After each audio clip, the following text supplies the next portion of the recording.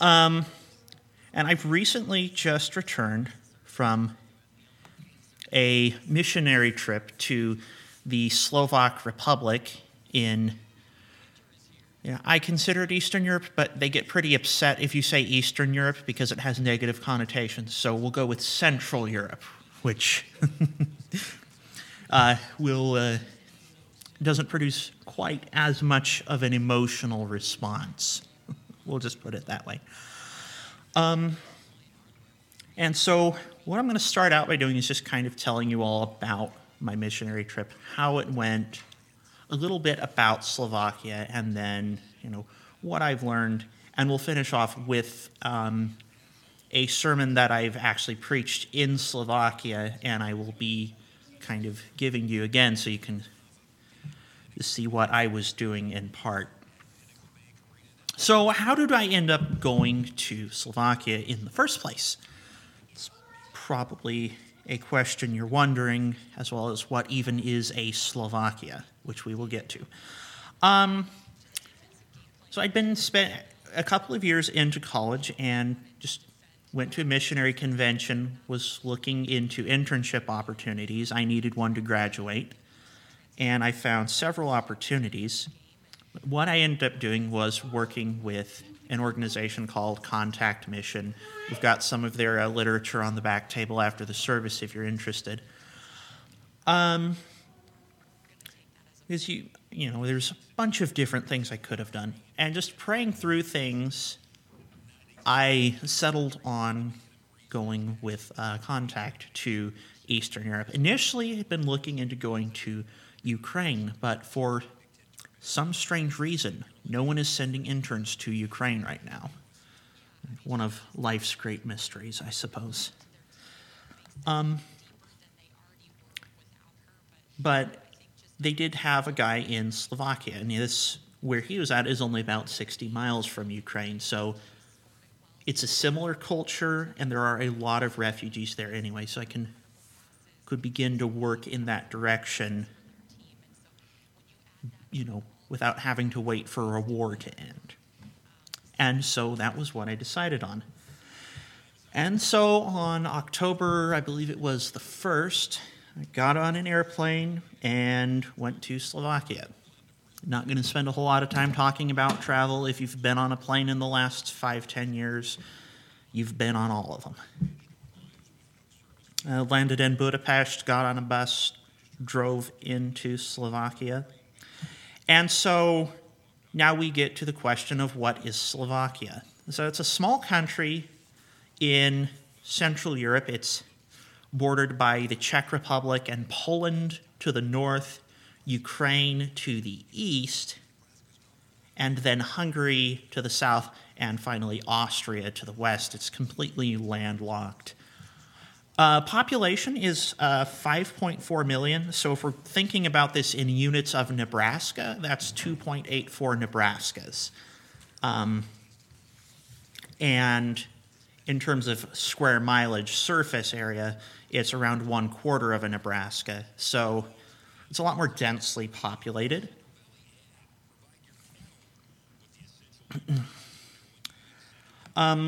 It's an EU member state. It's also part of NATO, so there's no worry about Russians trying anything funny, because if they had, well, then the war would have reached me anywhere.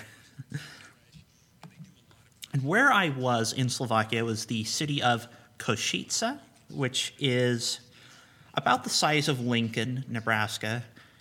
It's the second largest city in the country. The main industries are, they have a very large steel mill from the Soviet era that now is owned by U.S. Steel, and then a lot of tech sector companies. I would say, just from the people I met, I'd say about half of the people in the city worked in tech. And then there are also several universities, so you have a lot of college students and, of course, professors and whatnot.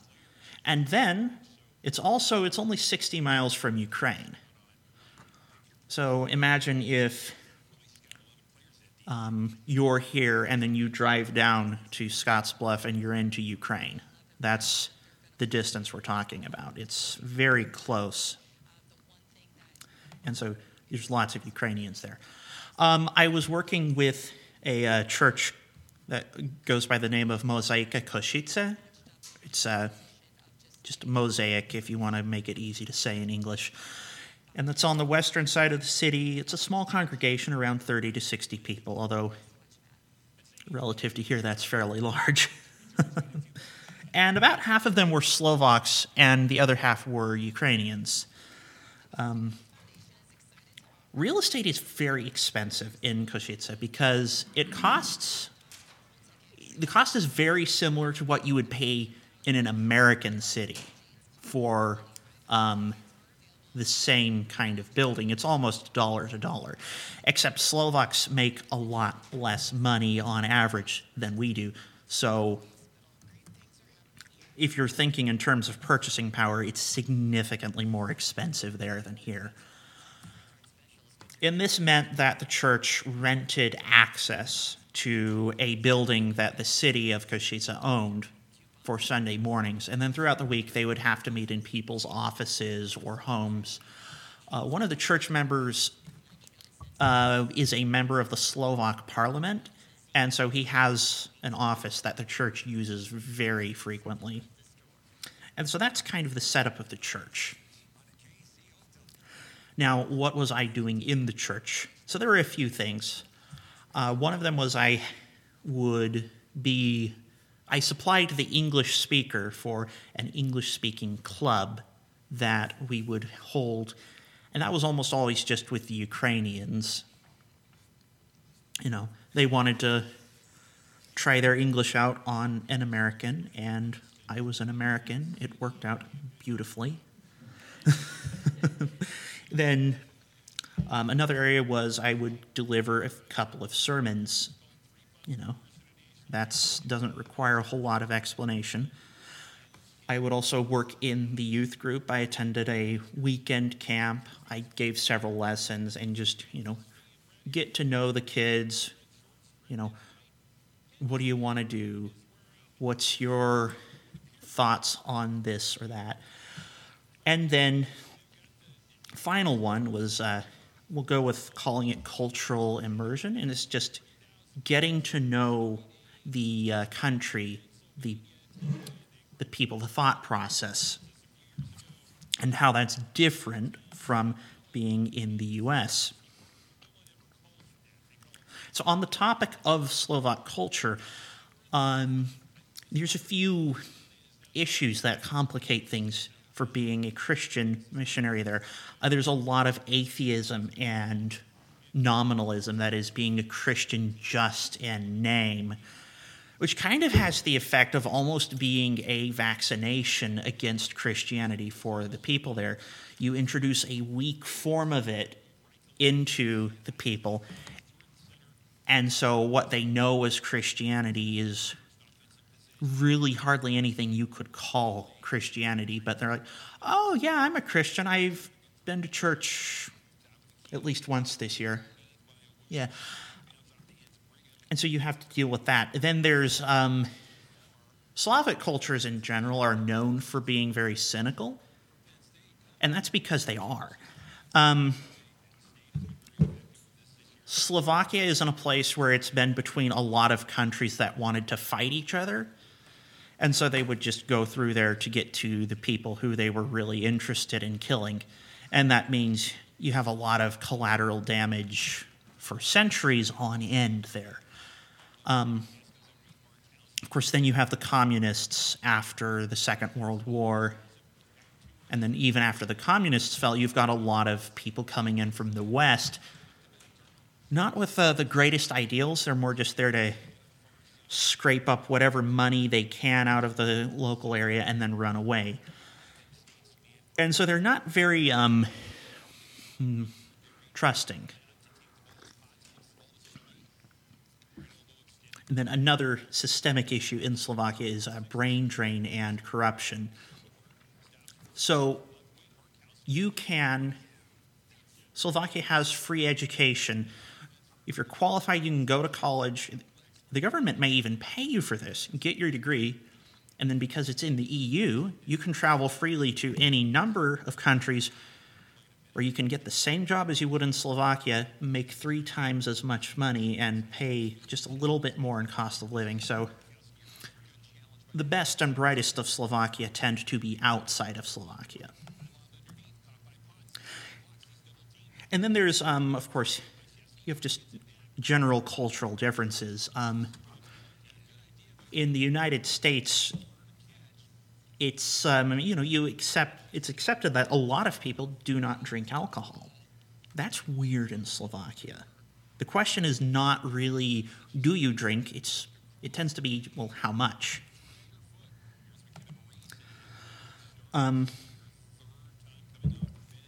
But there are a few,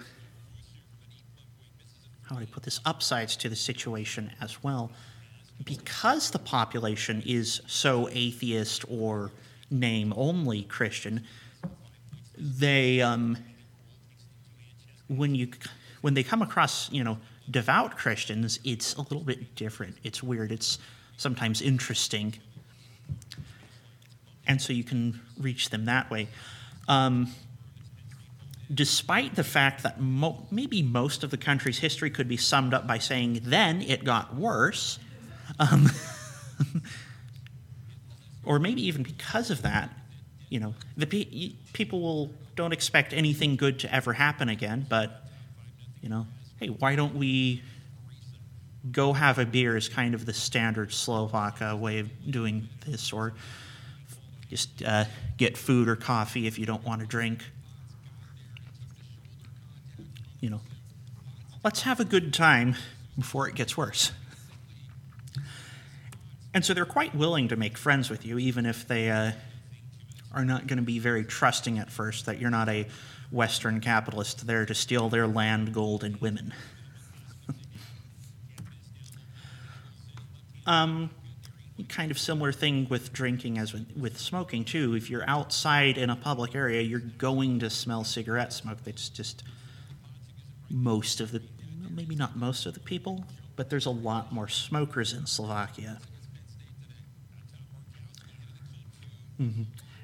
And then one other complication I had mentioned is the language. It doesn't work like English.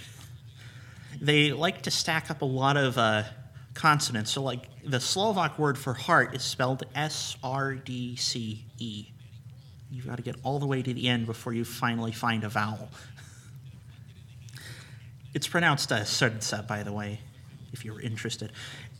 And of course, every mission agency ever is going to say, don't talk politics, stay away from politics. The problem is they haven't bothered to tell the Slovaks not to talk politics. And so it's just a constant barrage of, what do you think about healthcare? Donald Trump? Joe Biden?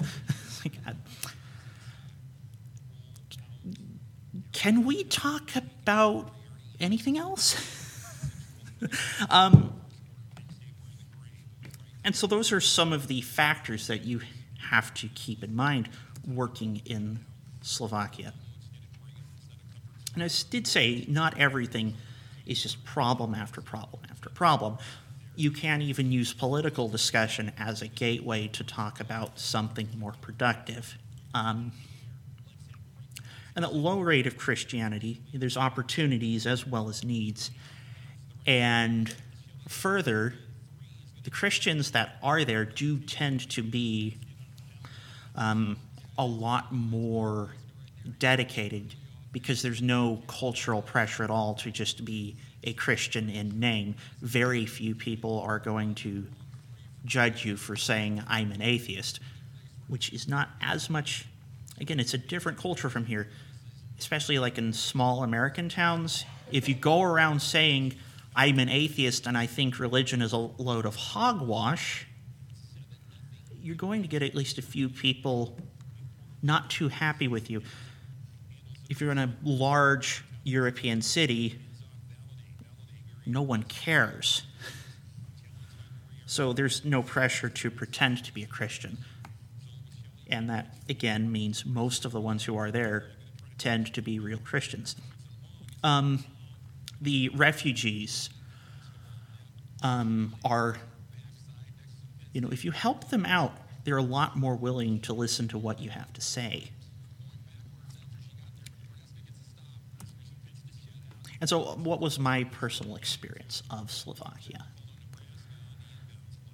I was, again, one of the things I'd been expecting was that people would be very, very cold and suspicious of you, and that is there to a degree, but the people I met were mostly very hospitable and friendly. It's like, here, let me show you around the entire city this afternoon.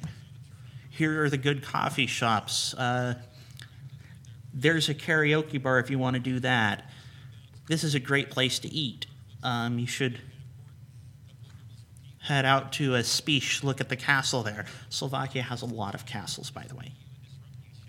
It's a hard experience to sum up, though, because outside of the people, I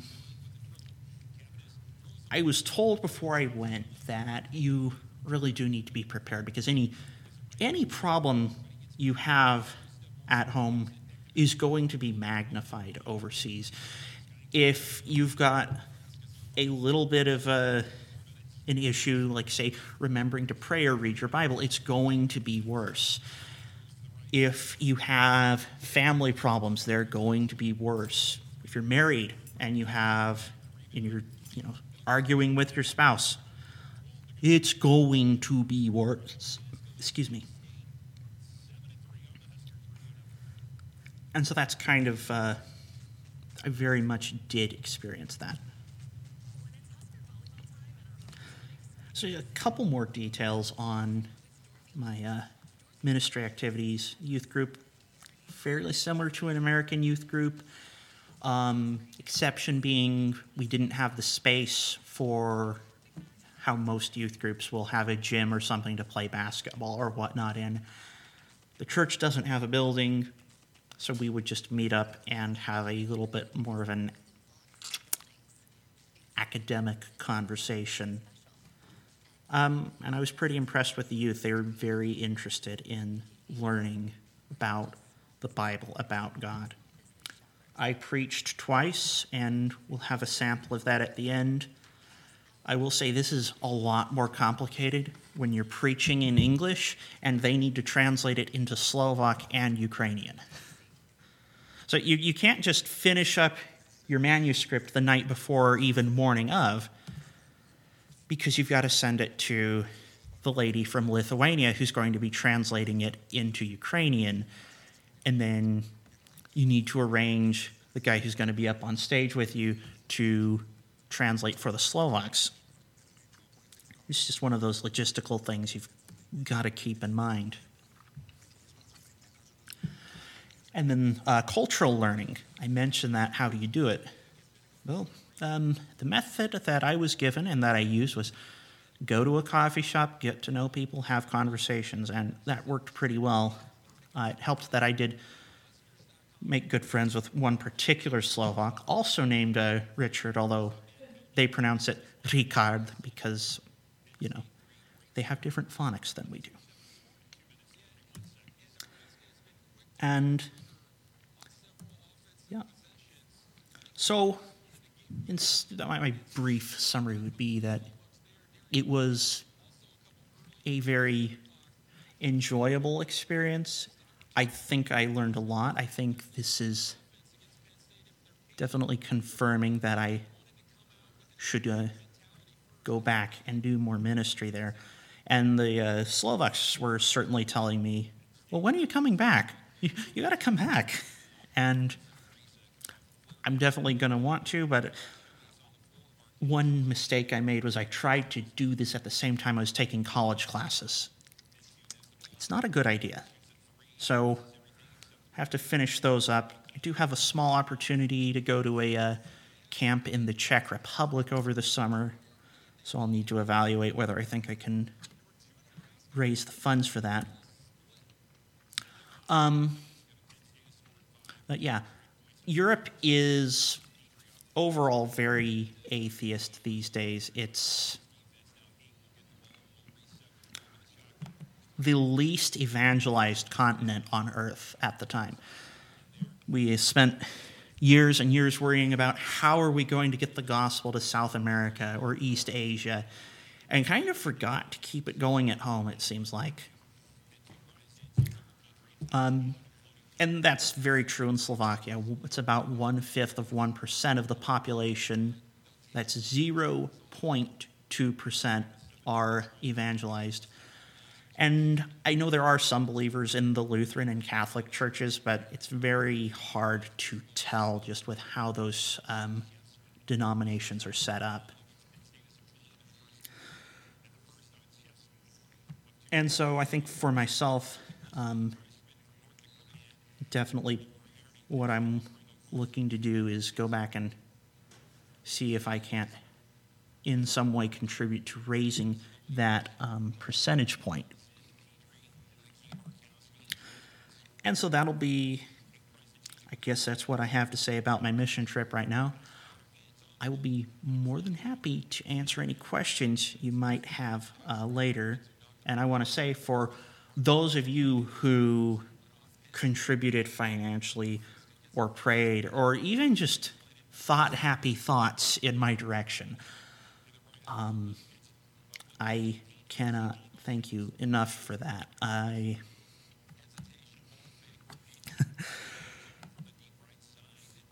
never could have done any of this without the contributions that Alliance and the people here have made. And so thank you for that. And with that, I think I'm going to move on to the sermon that I mentioned. And this was one that I did preach in the Mosaica Church of Košice. So we will move into that. If you want to turn to 1 Peter 1, if you're using the Pew Bibles, I think that's page 568. Let me see here. Yes, it is.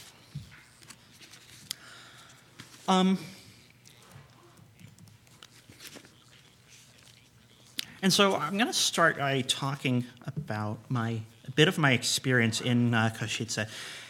And I know for myself and for some of you as well, I suspect what I'm going to talk about is going to line up with what Peter is also saying here in his letter. I only ever felt welcomed in Mosaica and in Košice, but it was also very clear I'm not a Slovak. That wasn't my natural habitat. There are a number of things that I liked better about that city than in the U.S.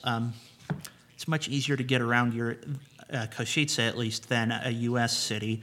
And if I had to live in a city, I'd probably go with a European one, just because of that. But I don't speak the language. I don't know the social customs. You know, who goes first in the line at dinner time? When exactly would I say ciao or do videnia, which are both ways of saying goodbye in Slovak? One is formal, one is not so formal. How do you tell which is appropriate?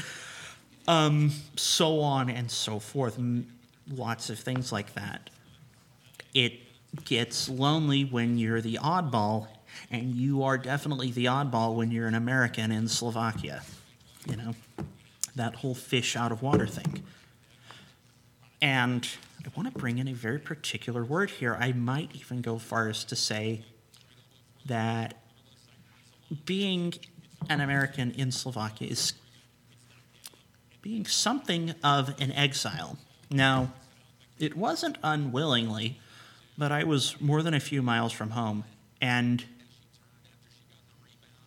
I think even though, you know, everyone here, I believe, is probably an American, but sometimes you can feel far from home when you're at home.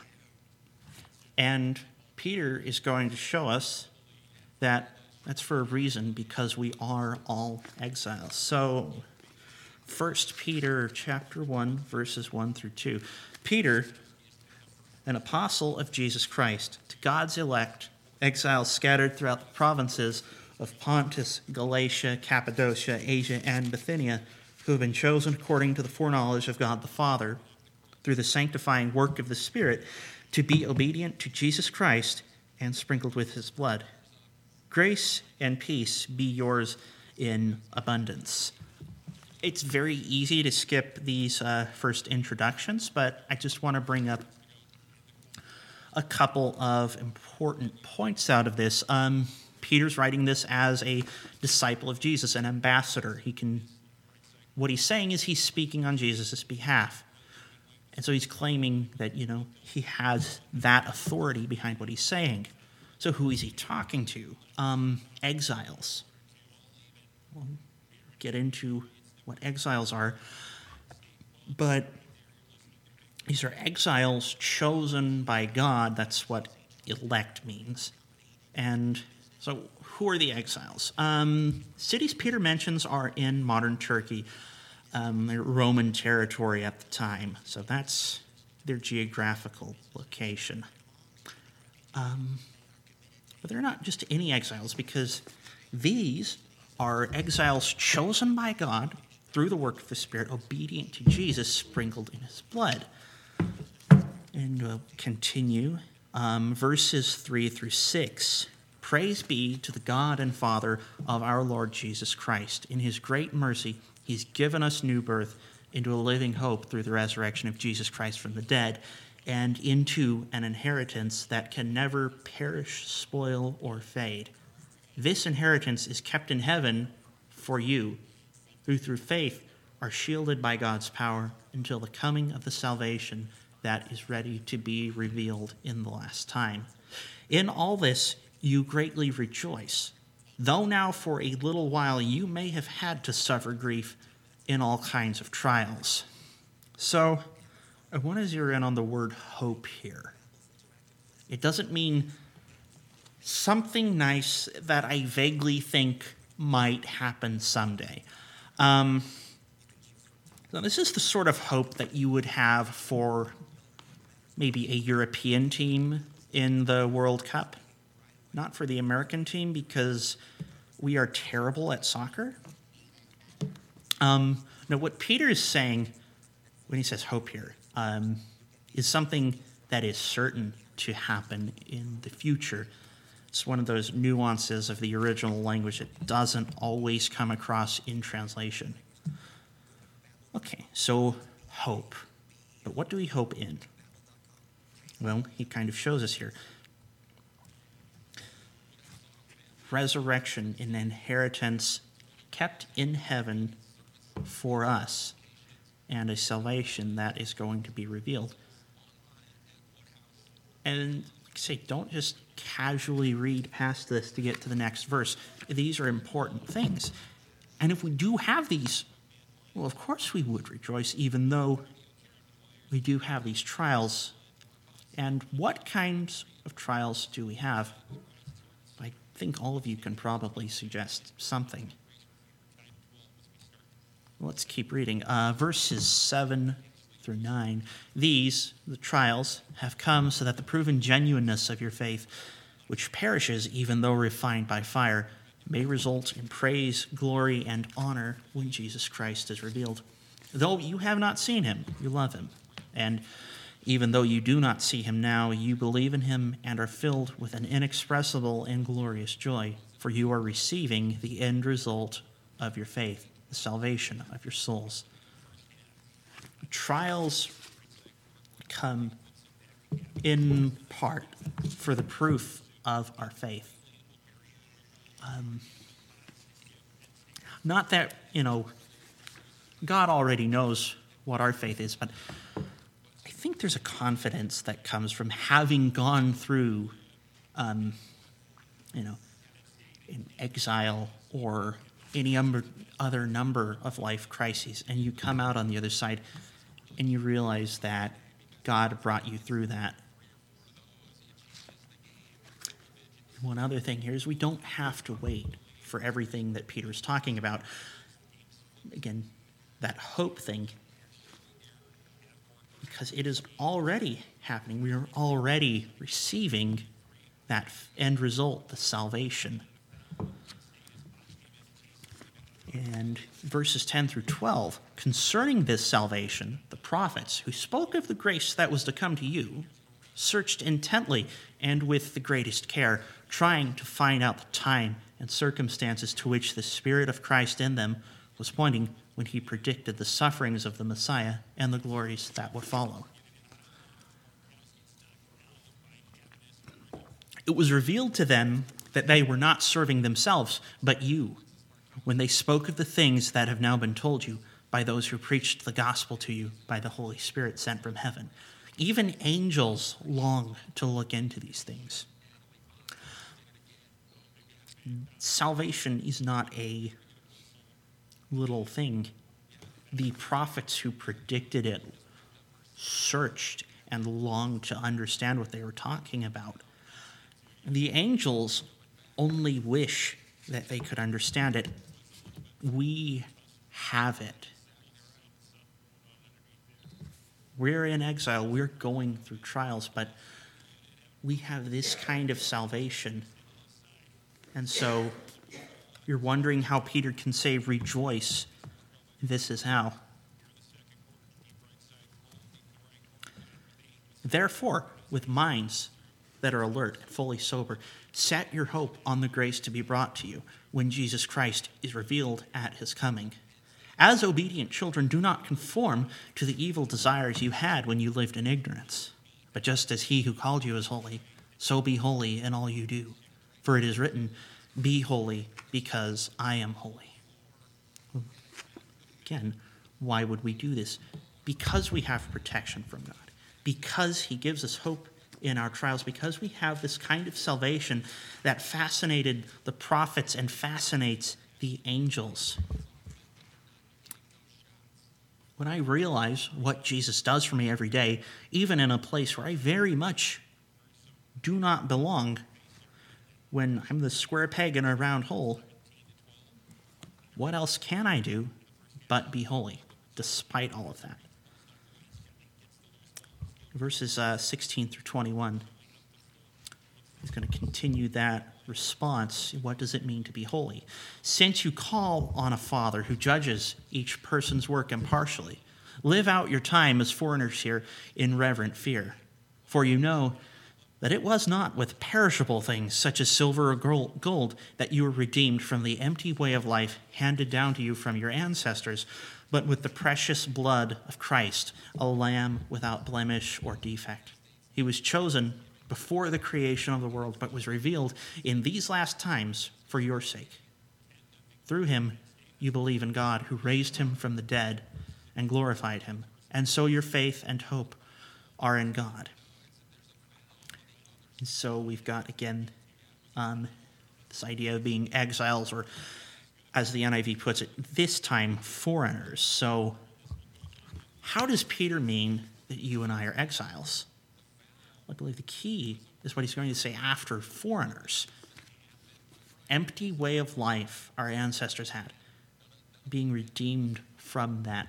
We are foreigners here on earth. We are exiles and alien to the world because we do not have its empty life. You go from the U.S. to Slovakia, and there are some cultural differences, but the cultural difference between being redeemed from the empty life of the world is a bigger difference than you're going to see any other way. And we're foreigners to the world because we don't have that empty life that it does. Verses 22 through 25. Now that you've purified yourselves by obeying the truth, so that you have sincere love for each other, love one another deeply from the heart. For you have been born again, not of perishable seed, but of imperishable, through the living and enduring word of God. For all people are like grass, and all their glory is like the flowers of the field. The grass withers and the flowers fall, but the word of the Lord endures forever. And this is the word that was preached to you. We have something that is better than the world does. We should have a better life. I didn't say easier or more prosperous necessarily, but a better life than we would if we were in the world. Not in the sense that I need to make sure that my external behavior meets these certain guidelines or that I need to follow this list of rules. What joy, as Peter is saying we should have here, what joy is there to be found in a life of trying and failing, to live like a robot following its program? No, that is not the point.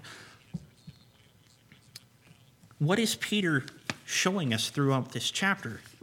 You are far from home, but God has chosen you. And he's chosen you to go to a better home. You are suffering now, but you have an inheritance waiting for you. You are in the midst of trials, but you will be praised when you have endured them. You are already receiving now that the angels themselves wish they could understand.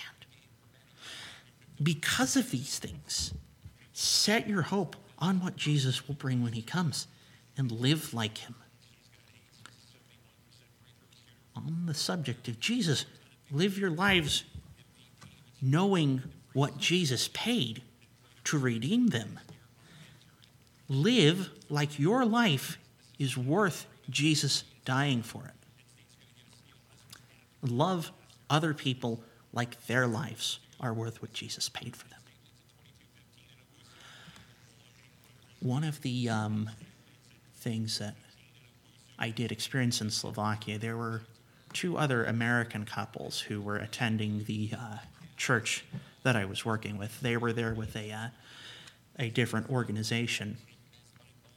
And it was always just kind of a relief to be able to speak English and not have to worry about whether they would have any idea what I was saying. I could use idioms. I could be sarcastic, and they would understand it. Sarcasm does not translate well.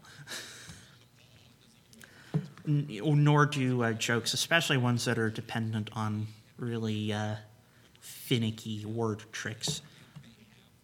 And it was always such a relief to just be able to just speak regular English and not have to worry about all of the cultural things.